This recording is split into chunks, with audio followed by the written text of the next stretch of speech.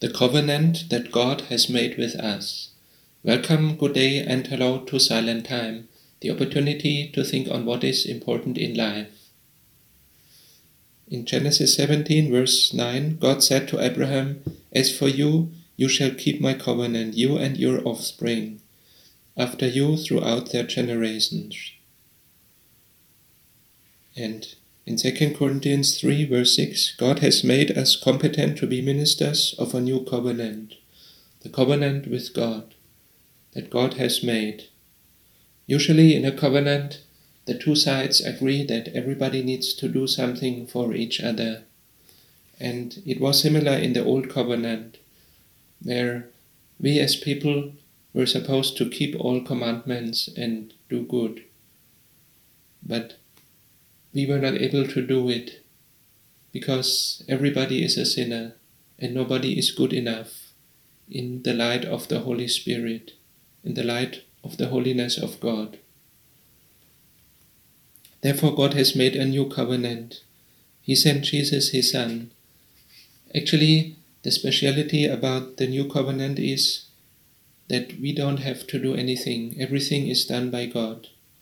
Jesus has suffered for us, he died for us, he took away all our sins. And he also sends his Holy Spirit to guide us in this life. The only thing, of course, we have to do is to trust in him. And that is not difficult, is not complicated. Whether we feel excited about it or not, whether we have deep understanding or we just start to understand what it means, we just tell to God, "Lord, I trust in you.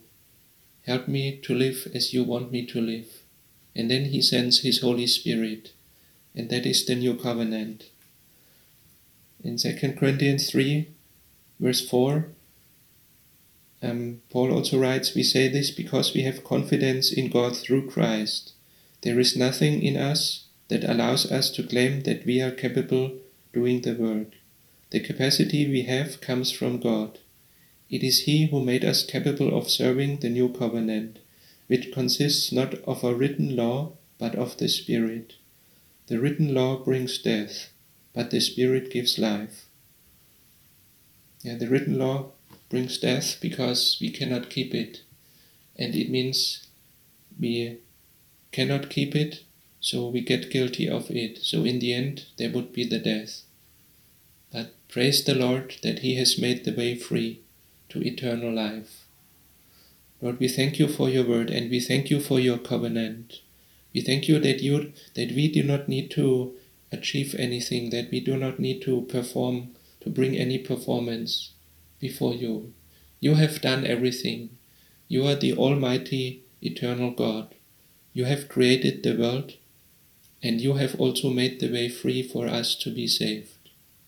Even though we cannot keep your commandments, we cannot be good enough as we should be. We ask for forgiveness, and you are full of mercy. Thank you for your forgiveness and for your covenant. Help us to put our trust in you and send your Holy Spirit to guide us. We pray that you guide us by following your covenant and throughout all this life into your eternal kingdom, where we praise your holy name forever. Amen.